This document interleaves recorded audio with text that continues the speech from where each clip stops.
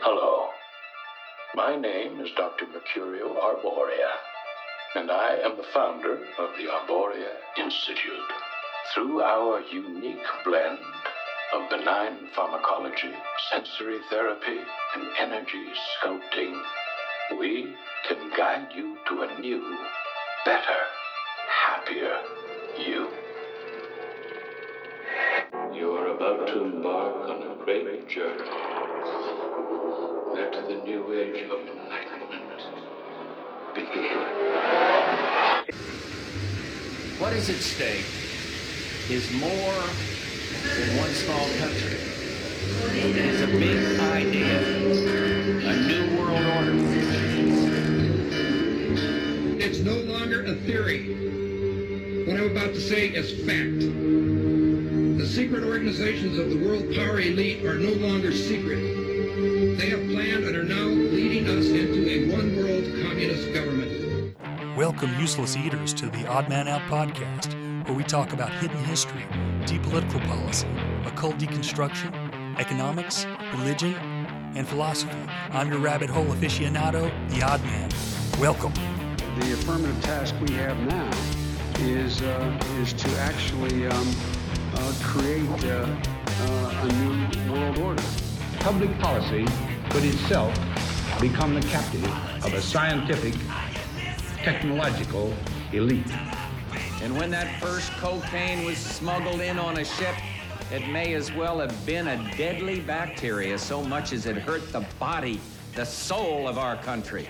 But take my word for it, this scourge will stop. In the 20th century, clouds were seeded by numerous countries around the globe with various chemicals to produce rain. China was just doing this over the summer in Beijing to make sure that there weren't any rain, that there wasn't any rain during the Olympics. But all this has changed dramatically with the U.S. military's secretive research and plans to control the planet's natural weather. This has not been given very much press.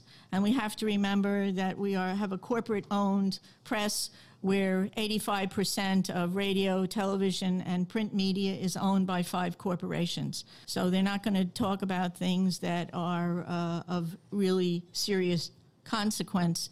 And that's somewhat of the blessing, a mixed blessing of the internet, but there's certainly plenty of information on weather modification. The Air Force is on record as saying, quote, they want to control the weather by 2025, and we are not talking about just seeding the clouds for rain. Weather modification means, quote, any activity performed with the intention of producing artificial changes in the composition, behavior, or dynamics of the atmosphere, unquote. And as of April this year, there are more than 150 different weather modification programs around the world. Since about 2000, the Department of Defense and the Department of Energy have been spraying the entire United States sky with a toxic brew of chemicals and other biologic agents. We have 2 different kinds of trails in the sky right now. One are called contrails. How many of you know what contrails are? Contrails are what have been around from the ends of planes since World War II. These are very, very short exhaust trails that usually evaporate within a few minutes. You just look up at the sky and you'll just see a jet, sometimes with 4 trails, but it evaporates pretty quickly. How many of you know what chemtrails are? Nobody. The military and some commercial planes are spraying us with what are called chemtrails. And oftentimes, before there's a weather front, there are heavy assaults from these planes just before a weather front is changed and comes in. Military and some commercial jets have been fitted with huge barrels of at least 49 different kinds of documented chemical poisons. Among other documented ingredients in this toxic man-made clouds are pathogenic molds, fungi, weaponized viruses made in some places like the secret site at Fort Detrick, Maryland, which is supposed to be a cancer site, but there are a number of scholars and professors tracking this that have big questions about this. Barium and nanoalumin particles. What do these do to the human body? Barium is an alkaline earth mineral. It was discovered in 1774. At low doses, it can act as a muscle stimulant. At high doses, it detrimentally affects the heart and the nervous system. Barium is toxic to all mammals, and that means not just humans. Aluminum, which is the most abundant metal in the Earth's crust, is known to diminish kidney function and destroy brain cells and cognitive function. Just think about it. Just between the aluminum and the mercury that we're breathing all the time, we've got already a serious issue about brain function and cognitive function. There is also documented evidence that the aluminum in chemtrails is released as nanoparticles, and that when they reach the Earth environment for wildlife in lakes and streams, it's causing serious problems with wildlife there. Researchers are also finding that nanoparticles interfere with the growth of plants. Nanotechnology is totally unregulated. Just this past month, a new research report came out showing and documenting for the first time that these nanoparticles actually go through the skin. Well, if you breathe them, whether they go through the skin or whether you're inhaling them, it's still a problem, a serious problem. Here I found an article from the Smithsonian Magazine. Of course, I don't fully trust the Smithsonian by any means, but an interesting article nonetheless. This is from December 5th, 2011 by Matt Novak. Weather control as a Cold War weapon. In the 1950s, some U.S. scientists warned that without immediate action, the Soviet Union would control the Earth's thermometers. Then it says, weather made to order by Navy Captain H.T. Orville. Ike's advisor reports to man's progress in weather control. On November 13, 1946, pilot Curtis Talbot, working for the General Electric Research Laboratory, GovCorp, climbed to an altitude of about 14,000 feet, about 30 miles east of Schenectady, New York. Talbot, along with scientist Dr. Vincent J. Schaefer, released 3 pounds of dry ice, frozen carbon dioxide, into the clouds. As they turned south, Dr. Schaefer noted, "I looked toward the rear and was thrilled to see long streamers of snow falling from the base of the cloud through which we had just passed. I shouted to Kurt, 'Swing around,' and as we did so, we passed through a mass of glistening snow crystals. Needless to say, we were quite excited." They had created the world's first human-made snowstorm. After the experiments of GE's research laboratory, there was a feeling that humanity might be able to control one of the greatest variables of life on Earth. And as Cold War tensions heightened, weather control was seen by the United States as a potential weapon that could be even more devastating than nuclear warfare. In August of 1953, the United States formed the President's Advisory Committee on Weather Control. Its stated purpose was to determine the effectiveness of weather modification procedures and the extent to which the government should engage in such activities. Methods that were envisioned by both American and Soviet scientists and openly discussed in the media during the mid-1950s included using colored pigments on the polar ice caps to melt them and unleash devastating floods, releasing large quantities of dust in the stratosphere, creating precipitation on demand, and even building a dam fitted with thousands of nuclear-powered pumps across the Bering Straits. This dam, envisioned by a Russian engineer named Arkady Borasovich Markin, would redirect the waters of the Pacific Ocean, which would theoretically raise temperatures in cities like New York and London. Markin's stated purpose was to relieve the severe cold of the northern hemisphere, but American scientists worried about such weather control as a means to cause flooding.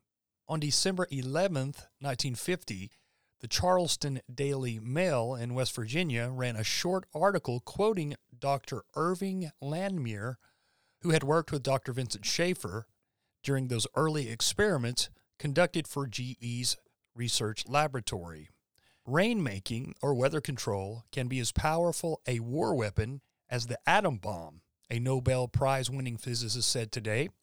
Dr. Irving Langmuir, pioneer in rainmaking, said that the government should seize on the phenomenon of weather control as it did on atomic energy when Albert Einstein told the late President Roosevelt in 1939 of the potential power of an atom-splitting weapon. In the amount of energy liberated, the effect of 30 milligrams of silver iodide under optimum conditions equals that of one atomic bomb. In 1953, Captain Howard T. Orville was chairman of the President's Advisory Committee on Weather Control. Captain Orville was quoted widely in the American newspapers and popular magazines about how the United States might use this control of the skies to its advantage. May 28, 1954, the cover of Collier's magazine showed a man quite literally changing the seasons by a system of levers and push buttons. As the article noted, in the age of atomic weapons and supersonic flight, anything seemed possible for the latter half of the 20th century. The cover story was written by Captain Orville. A weather station in southeast Texas spots a threatening cloud formation moving towards Waco on its radar screen. The shape of the clouds indicate a tornado may be building up. An urgent warning is sent to the Weather Control headquarters. Back comes an order for aircraft to dissipate the cloud, and less than an hour after the incipient tornado was first sighted, the aircraft radios back, "Mission accomplished." The storm was broken up. There was no loss of life, no property damage. This hypothetical destruction of a tornado in its infancy may sound fantastic today, but it could well become a reality within 40 years. In this age of the H-bomb and the supersonic flight, it is quite possible that science will find ways not only to dissipate incipient tornadoes and hurricanes, but influence all weather to a degree that staggers the imagination. Indeed, if investigation of weather control receives the public support and funds for research which its importance merits, we may be able to eventually make the weather almost to order. That was Captain Orville there, 1954, and wonder how far they've come along since then, right?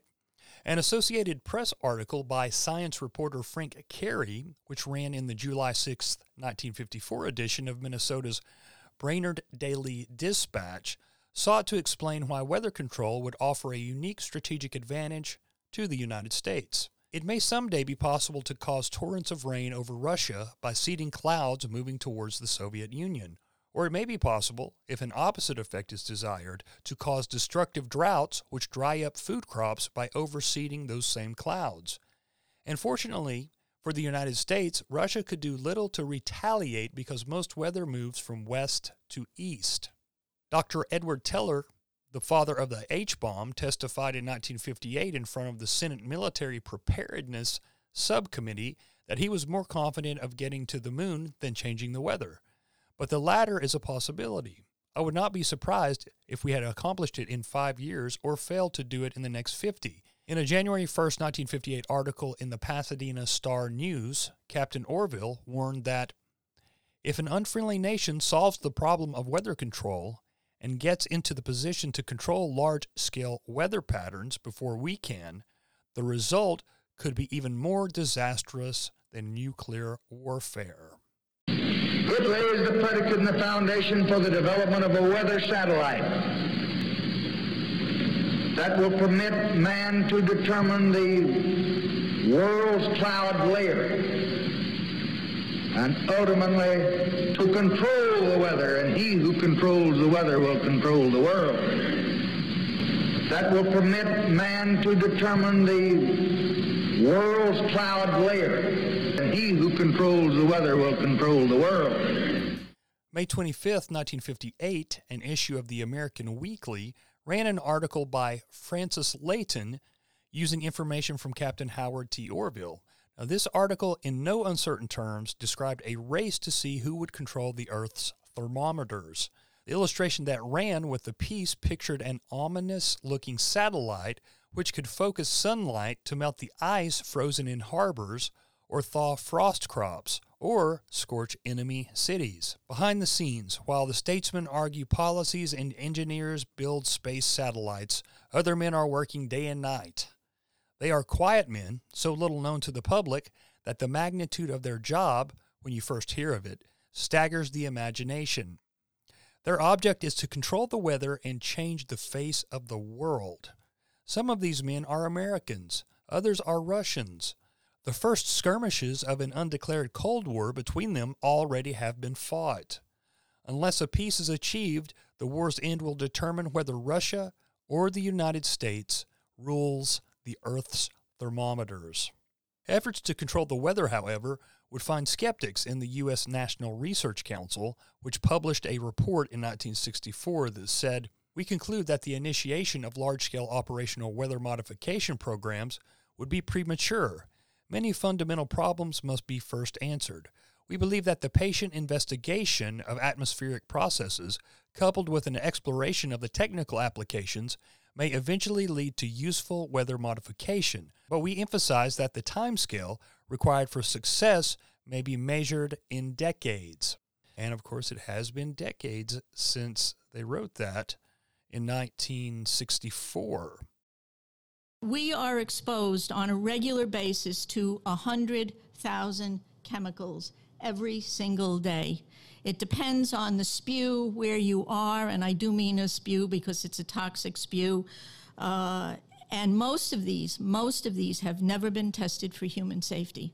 We're the guinea pigs for an experiment that is way out of control. And this is one of the reasons that we have high rates of cancer, although right now cancer is number 2, superseded by heart cardiovascular problems, which is now number 1, and asthma, which I will mention later, is number 3. In addition, there are 8,000 new chemicals that go online every year to which we're also exposed.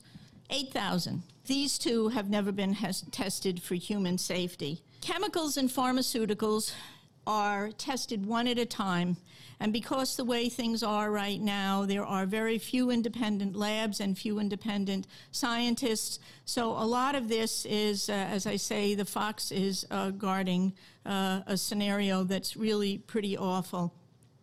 And we have known really since the 30s, particularly for issues surrounding women's reproductive problems, that tampons were unsafe in the 30s, but a lot of things are covered up, and that has not changed in 70 years. So having the pharmaceutical companies test things or the chemical companies test things doesn't necessarily mean that we're safe if something's put online. In addition, these safety factors that the chemical and the pharmaceutical companies test for, they're testing one chemical at a time. This does not address what Dr. Theo Colburn in Our Stolen Future in 1996 addressed, and that is it's multiple. And one chemical plus one chemical does not equal 2. One chemical plus one chemical could equal, especially in hormone-disrupting chemicals, 1,600 times the dose. And we're all walking time bombs. That is a reality. Everybody in this room. Bill Moyers did a great show about 6 years ago called Trade Secrets, which is still available, I believe, on DVD, looking at this whole issue of the multiplicity of chemicals and the problems that of greed have caused for Americans. And as I write in The Uterine Crisis, it's all about greed. It's not about our well-being and safety. And there are countless stories about the problems of people who have become critically ill or died, stories going back to the thalidomide crisis in the 60s and 70s, toxic shock syndrome, pesticide poisonings, which are really off the scale, even for small children, and Vioxx, just to name a few. It was on the market when they knew it was unsafe, and people were spending a fortune so that the companies could make billions of dollars. We are the guinea pigs in a huge and complex experiment where the health and environmental repercussions are absolutely staggering. Babies are now born with what is called the body burden. That is, while they're growing in utero in their mom's bodies, they are already getting a chemical body burden that is passed on through the umbilical cord. And so by birth, these poor, innocent children are already affected. And there are staggering rates of birth deformities, cancers, and other reproductive-related illnesses that we did not have 20 or 30 years ago. When I was growing up, there was no such a thing as a children's hospital. Think about it. We have children's hospitals all over. What has happened? What has happened? Just think about that figure. What does 100,000 chemicals mean in a mixture that is not even being tested in its vast mathematical complicity. Marched the President to the National Academy of Science from Constitution Hall in Washington, D.C., October 22, 1963. And third, there is the atmosphere itself, the atmosphere in which we live and breathe and which makes life on this planet possible. Scientists have studied the atmosphere for many decades, but its problems continue to defy us. The reasons for our limited progress are obvious. Weather cannot be easily reproduced and observed in the laboratory. It must therefore be studied in all of its violence wherever it has its way. Here is an oceanography. New scientific tools have become available with modern computers, rockets, and satellites. The time is ripe to harness a variety of disciplines for a concerted attack. And even more than oceanography, the atmospheric sciences require worldwide observation and hence international cooperation. Some of our most successful international efforts have involved the study of the atmosphere. We all know that the World Meteorological Organization has been effective in this field. It is now developing a worldwide weather system to which nations the world over can make their contribution. Such cooperative undertakings can challenge the world's best efforts for decades to come. And fourth, I would mention a problem which I know has greatly concerned many of you.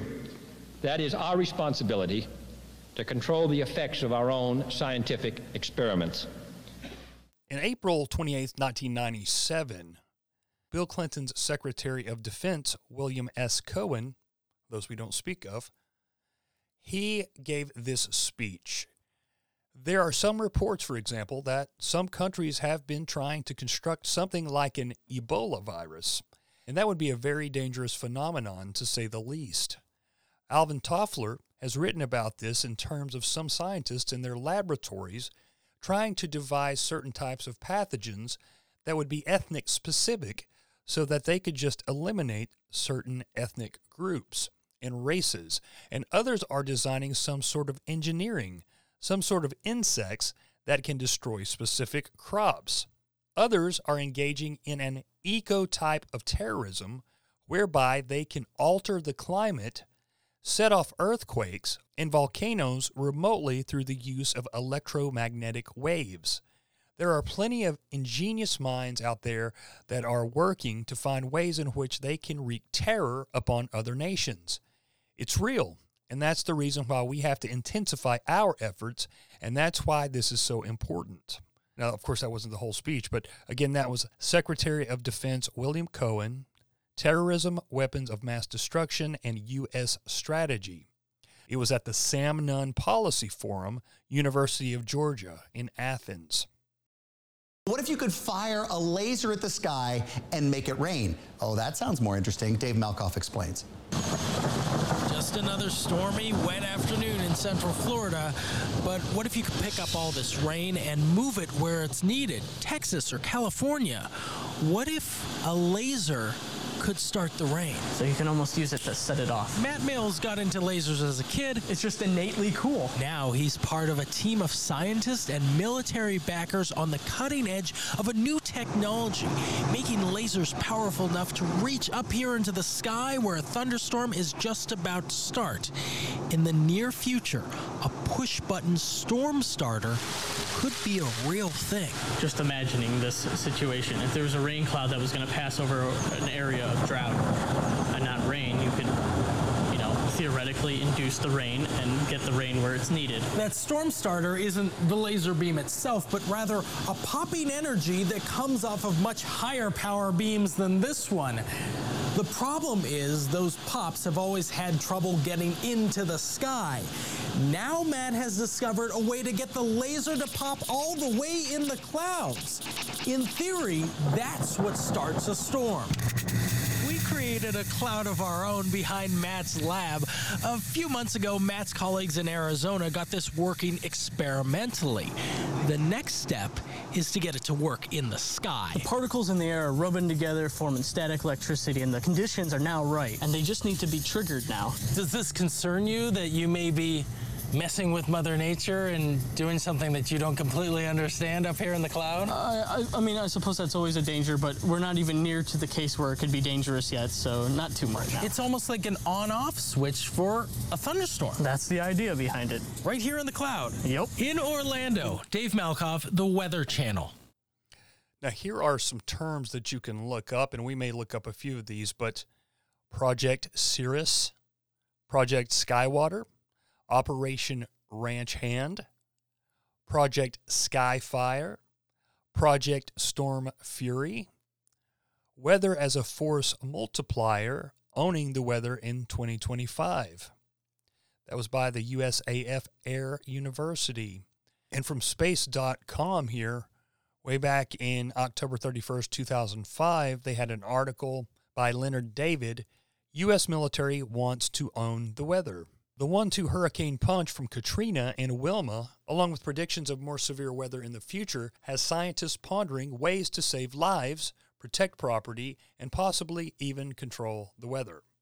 While efforts to tame storms have so far been clouded by failure, some researchers aren't willing to give up that fight.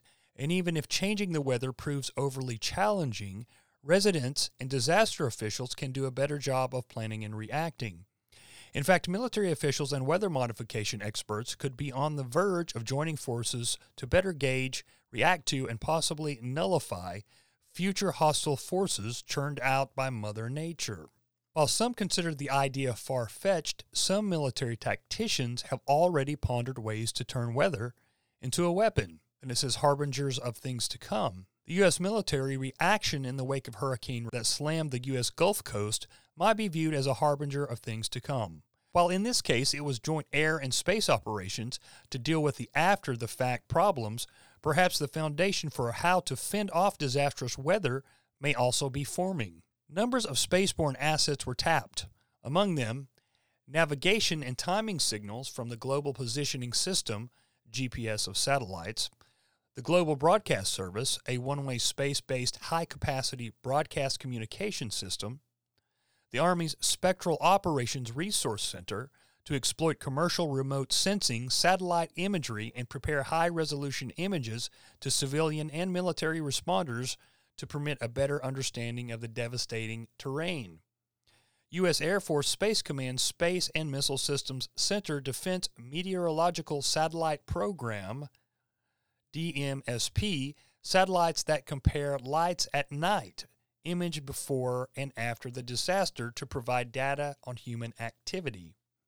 Is it so far-fetched to see in this response the embryonic stages of an integrated military-civilian weather reaction and control system? It asks. I'm going to skip the next part. It's just about the civilians and the military working together. This is the interesting part here. Thunderbolts on demand.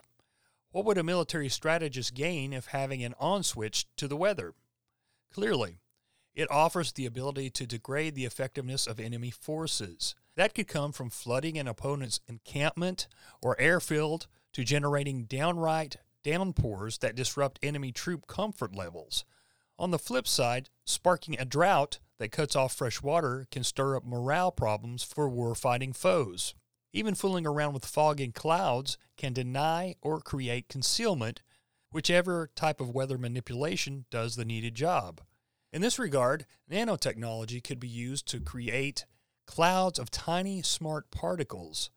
Atmospherically buoyant, these ultra-small computer particles could navigate themselves to block optical sensors.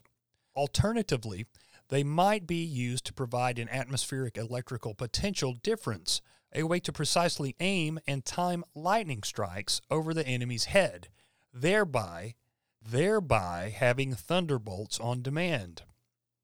Perhaps that's too far out for some, but some blue sky thinkers have already looked into these and other scenarios in Weather as a Force Multiplier, Owning the Weather by 2025. A research paper written by a 7-person team of military officers and presented in 1996 as a part of a larger study dubbed Air Force 2025. That report came with disclaimers such as the views expressed were those of the authors and didn't reflect the official policy or position of the United States Air Force, Department of Defense, or United States government. Furthermore, the report was flagged as containing fictional representations of future situations and scenarios. On the other hand, Air Force 2025 was a study that compiled with a directive from the Chief of Staff of the Air Force to examine the concepts, capabilities, and technologies the United States will require to remain the dominant air and space force in the future. Current technologies that will mature over the next 30 years will offer anyone who has the necessary resources the ability to modify weather patterns and their corresponding effects, at least on the local scale. Current demographic, economic, and environmental trends will create global stresses that provide the impetus necessary for many countries or groups to turn this weather modification ability into a capability.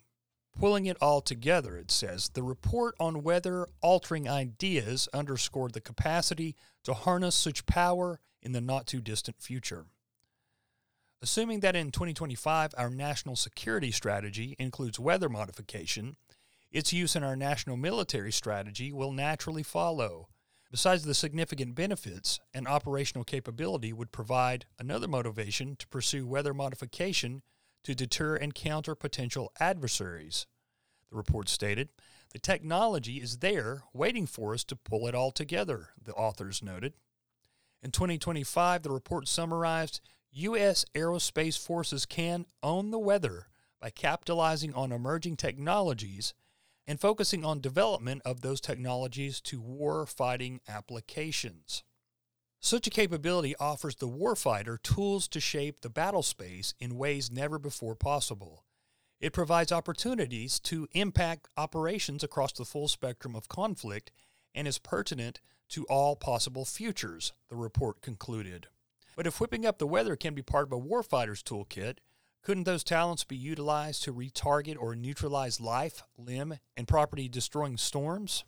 All weather worries. It's time to provide funds for application of the scientific method to weather modification and control, said Bernard Eastland, Chief Technical Officer and founder of the Eastland Scientific Enterprises Corporation in San Diego, California. He outlined new concepts for electromagnetic wave interactions with the atmosphere that, among a range of jobs, could be applied to weather modification research. The technology of artificial ionospheric heating could be as important for weather modification research as accelerators have been for particle physics, Eastland explained. In September, Eastland filed a patent on a way to create artificial ionized plasma patterns with megawatts of power using inexpensive microwave power sources. This all-weather technique, he noted, can be used to heat specific regions of the atmosphere. Eastland's research is tuned to artificial generation of acoustic and gravitational waves in the atmosphere, the heating of steering winds to help shove around cyclones and hurricanes, as well as controlling electrical conductivity of the atmosphere is also in his investigative agenda. Thank you very much. It's definitely an honor to be here in Belgium. The people who are in power control everything. They control the markets, they control us, now they're even controlling the weather. And they can use that for warfare applications. The one thing that they cannot control is what God had originally made, and that's natural organic seeds. This is called the Hegelian dialect. It's called problem, reaction, solution. The problem here is massive amounts of aluminum, things starting to die. The solution is Company X that says, hey man, you're not getting yields on your crop. Everything's dying. But I got the solution. I got a seed that will grow in this environment. The only problem is now you have to start buying from me. We're a little concerned that maybe part of this agenda could be to kill off anything that's natural and organic and re-engineer it with aluminum-resistant GMO seeds. Could a strange substance found by a Southwest Arkansas man be part of a government test? Well, that's the question at the heart of a phenomenon called chemtrails, now getting widespread attention. Well, they say the government is dumping chemicals on us to control or manipulate the weather. And they say the unusual-looking jet trails in the sky are actually chemical-laden chemtrails. People say the government is up there in airplanes spraying all kinds of chemical to change or manipulate the weather, leaving what you see there, and they call that a chemtrail. So when I look up there and I think of contrails, you're telling me are chemtrails. Yes, that a contrail would be dissipated by now. And it's interesting, Dale and Christina, this is of interest not just in this country, but European countries and frankly all over the world. A lot of folks interested in it. Well, Dave, you mentioned that climatologists and others who study the atmosphere believe that they'd be able to surely spot any kind of signs of an ominous plot. Chemtrails. On the internet, they are cited as proof of the government creating clouds to combat global warming. They claim the American government, with the secret approval of the national government, is covertly using jet aircraft to spray population centres with aluminium, with barium, and with strontium so as to reduce people's immunity and reduce the global population. I'm always a little bit suspicious because the government doesn't seem that capable to do something on such a large scale. That is not rain, that is not snow. Believe it or not, military aircraft flying through the region is dropping chaff.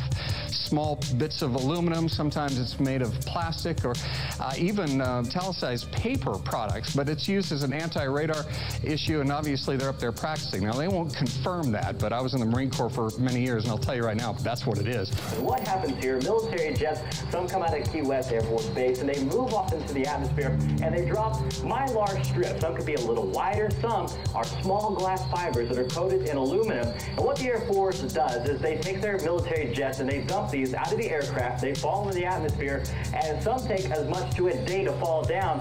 This is inevitably military or something going on. The government, the Air Force, you see this kind of a pattern like this, you can rest assured there's something going on. They're actually little bitty magnetic and little bitty strips of, whether it's aluminum. It's a nuisance to you and I to determine what's real and what's not, but it looks like it is a life-saving operation there from the military.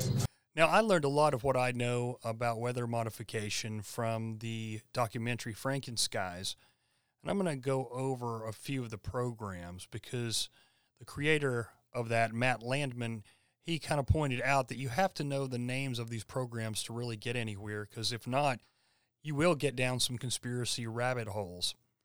Now, of course, we all know about HAARP, the High Frequency Active Auroral Research Program. There's also the Tropospheric Aerosol Program, or TAP. There are the Stratospheric Aerosol Injections, Solar Radiation Management, which we know Bill Gates and others want to do. Project Popeye in Vietnam was when they actually made it rain. Torrential rain came down and flooded the Viet Cong.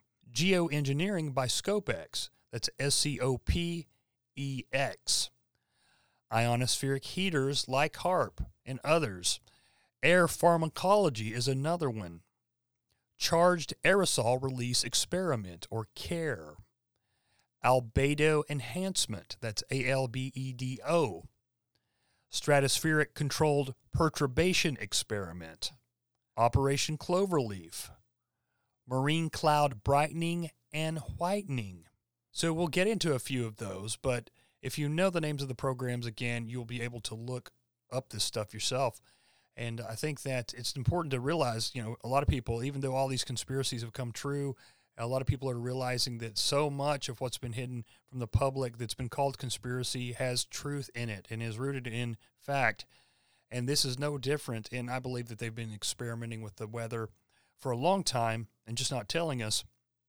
And I think one of the easiest ways to prove that is just watch your sky. If you live in one of these areas where this happens, a lot of these planes will start to go overhead, and in a couple hours, you'll go from a beautiful blue sky to this just drab white sky because all the clouds will come together. They don't dissipate. And that's just a fact. It is called geoengineering, fighting global warming by putting a chemical dust in the atmosphere and reflecting harmful radiation back into space. We take geoengineering to mean deliberate, large-scale intervention in the Earth system. There are a variety of schemes that have been discussed for geoengineering. A classic example is injecting reflecting particles into Earth orbit. Nevertheless, there might be some good reasons to think about alumina. It turns out, first of all, there's been a lot of work on the environmental consequences of alumina in the stratosphere.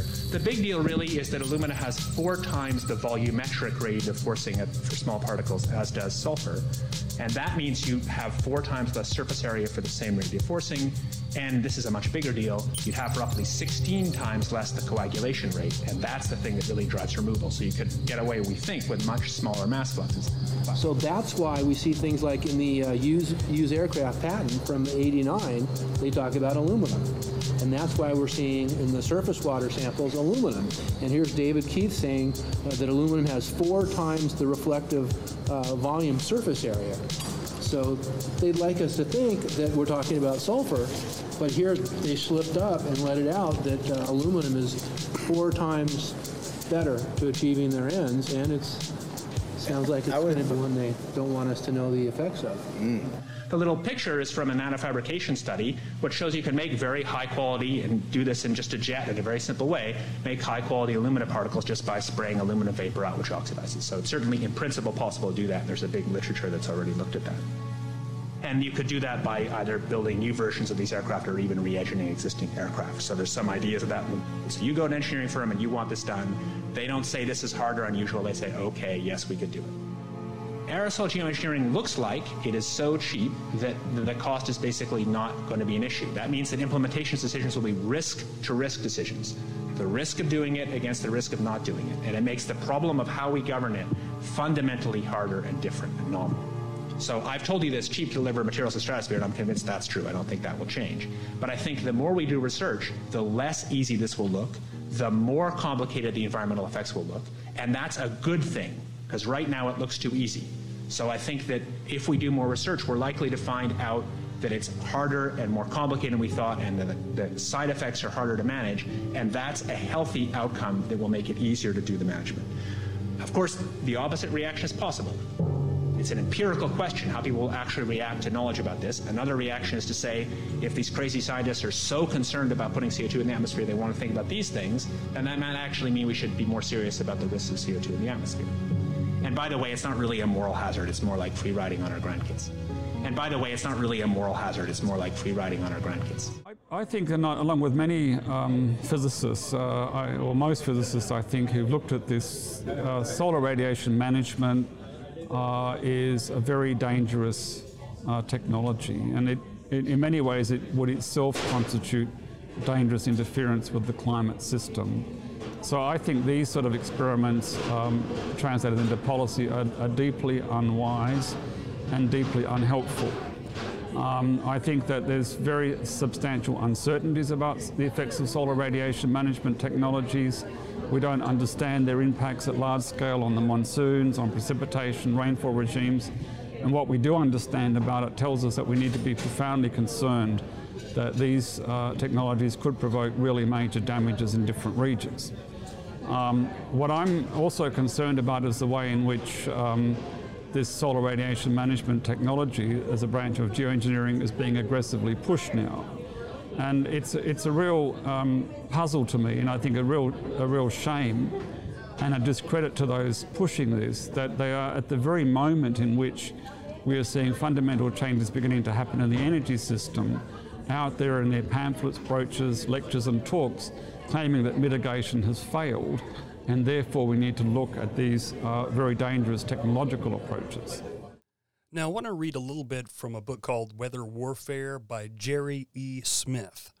Now, this book is 17 years old, so he's been talking about these things quite a long time, and he worked with Jim Keith, who was another infamous author that has passed on. But this kind of thing has been in the spotlight in conspiracy circles and alt media for a long time, and I think that just now more people are starting to realize that there's actually something to this. Now, I'm going to read from the chemtrails section here. He's explaining the difference between contrails and chemtrails. A contrail is a trial of condensation, conversion of water from a gas to a liquid, that is left behind by a passing airplane. Most commonly, a commercial jet. Military craft try to avoid leaving them to remain undetected, and piston-driven aircraft seldom get high enough to reach air that is cold enough to cause contrails to form. A chemtrail, however, is an alleged plume of intentionally released chemicals or other material, either sprayed from nozzles or as particulates mixed with the plane's fuel, that mimics a contrail. Many people around the world are concerned about this purported spraying program. Others are convinced that chemtrails are nothing more than urban legend and hysteria with perhaps a touch of disinformation. Frankly, he says, I find the arrogance of those who insist that there is nothing to the chemtrail stories amazing. The only way that one could know with absolute certainty that nothing was going on would be to know literally everything that was going on with every aircraft on the planet, and there is no one that is omniscient. Those who insist that this is all nonsense can only be speaking from their ignorance of any specific project, and their arrogance in assuming that they are so important that if anything were going on, those doing it would surely tell them all about it. Well, as the UFO folks put it, absence of proof is not proof of absence. There is a growing body of scientific evidence that contrails are hardly benign. But are they part of some global plot? There is circumstantial and documentary evidence that there are, or may be, several spraying programs, both civilian and military in nature, but are they criminal conspiracies? Those who have amassed this evidence believe that there are indeed one or more conspiracies involved. Critics dismiss it all as insanity and conspiracy theory. Calling something a conspiracy theory is a propaganda technique. Conspiracy theories are only theories until they are proven. In the United States, conspiracies are proven in the courts week after week. People constantly conspire to traffic in illicit drugs, child pornography, or to commit other crimes. Why should we find it so difficult to accept that individuals with big corporations like Enron or agencies of our government like the CIA might conspire to conduct shady business? It is a proven fact that civilian contractors overbill and otherwise steal millions from the government. As I write this, the jury has just found out former Illinois Governor George Ryan Sr. guilty on all charges of corruption and conspiracy. Proof that officials at the highest levels of government do, at least occasionally, conspire to commit crimes. Check our prisons and you will find that the majority of those incarcerated were convicted of conspiracy to ... in addition to other charges. Yes, conspiracy is a growth industry in America today, yet lazy journalists and apologists for the status quo dismiss anything not readily provable as conspiracy theory, or as Gore Vidal put it, apparently, conspiracy stuff is now shorthand for unspeakable truth. It is also a known fact that the governments engage in covert activities, some of which may be completely legitimate, but not something they would want foreign powers to know about. On the other hand, some of these covert ops are highly questionable, such that citizens and other governments would object if they were revealed. Chemtrails could be examples of both. Delving into the possibility of clandestine operations and or conspiracies is the time-honored role of the investigative journalist. Where would Woodward and Bernstein be if they had stopped looking into Watergate just because someone said it was all a conspiracy theory? So what can we prove about the chemtrail theories? Let us start with the understanding of contrails in general and the environmental hazard they pose. Contrails mostly form when humid air from an aircraft's engine exhaust mix with air of low vapor pressure and low temperature. Vapor pressure is a term for the amount of pressure that is exerted by the water vapor itself as opposed to atmospheric or barometric pressure, which is due to the weight of the atmosphere. If the air is sufficiently moist, contrails can also form because of the pressure differences between air streaming over the wings meeting air coming under them. If condensation does occur, then a contrail becomes visible, either immediately, behind each engine, or the plane as a whole, usually behind the tail, or sometimes just from the wingtips. When hydrogen in hydrocarbon-based jet fuel is burned, it combines with oxygen in the air, yielding water, H2O, that is emitted from the engine.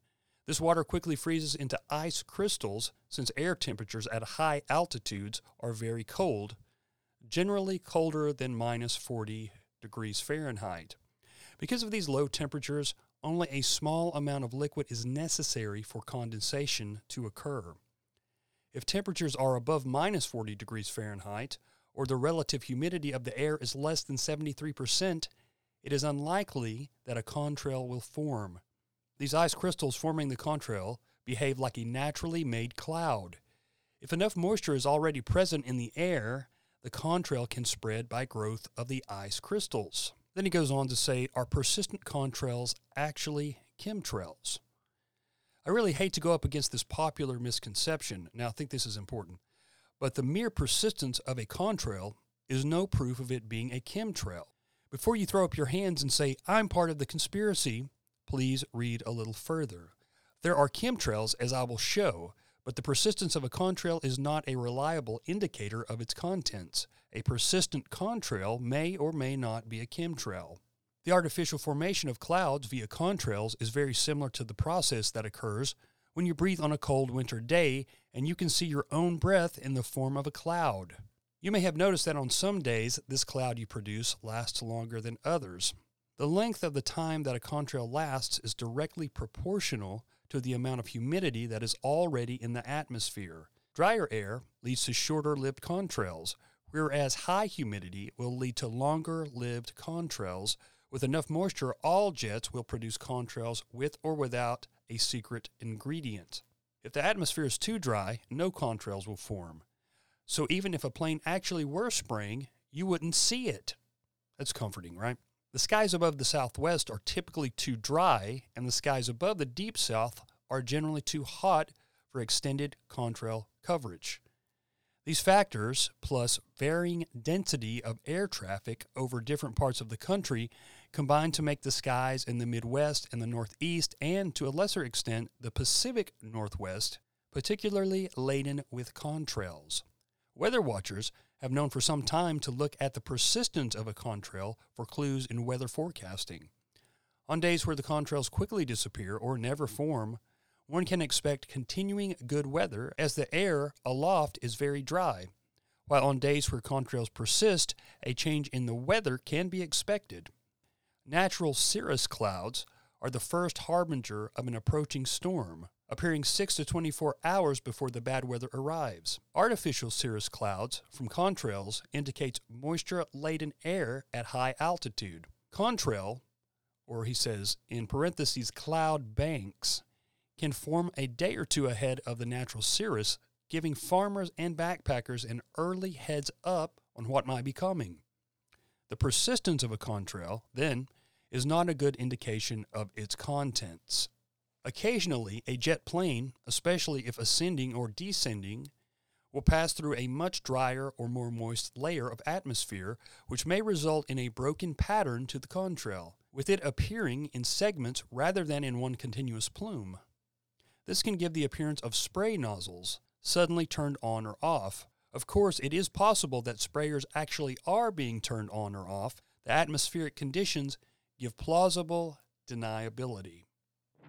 All right, guys, I think we're going to finish up right there because I don't have time to finish up this chapter, but we will continue the chapter on the next continued series episode for this show, and I think that hopefully this has given you enough information to have conversations with people about the subject of geoengineering, weather modification, contrails, perhaps chemtrails. We'll get more into the specifics on the next show, and we'll talk about a little bit about who has been doing these experiments, because we know recently that, of course, Bill Gates has talked about it, and that's got other people to talking about it a little bit, about the sun dimming and different things like that. But we'll get into more specifics and talk about who has been doing these studies for quite a long time, and it's several really, really important organizations, and I think that that will let you know that, yeah, they've been experimenting around for a long time, but I think we've proven in this episode that there is potential there for weather warfare. And obviously, they don't tell us everything about war and about their weapons and about the things that they have, the technology that they have, because they don't want to scare people or freak people out. And they may be doing nefarious things with some of these different types of weapons to us here at home. Now, I'm not saying they are, but I'm saying it's possible, because look at what all has happened to us in the last 100 years or so. Anyway, I thank you so much for taking the time to listen. Please share this show.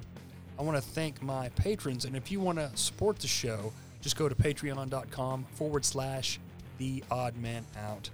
Check out what I have to offer there. But I want to get to it right now. I want to thank Cole. I want to thank Ashley. I want to thank that crazy bread man for being a covert co-conspirator. I want to thank Aaron. I want to thank Ruckus from the Daily Ruckus on alternatecurrentradio.com. Please check out his show on there as well as all the other shows. Check out the Daily Ruckus and check out Ruckus's work on TNT Radio as well. Thank you, No Evil Shall Fear. Thank you, Mark from Housatonic Live. Please check out Mark's work on YouTube as well as his other sites.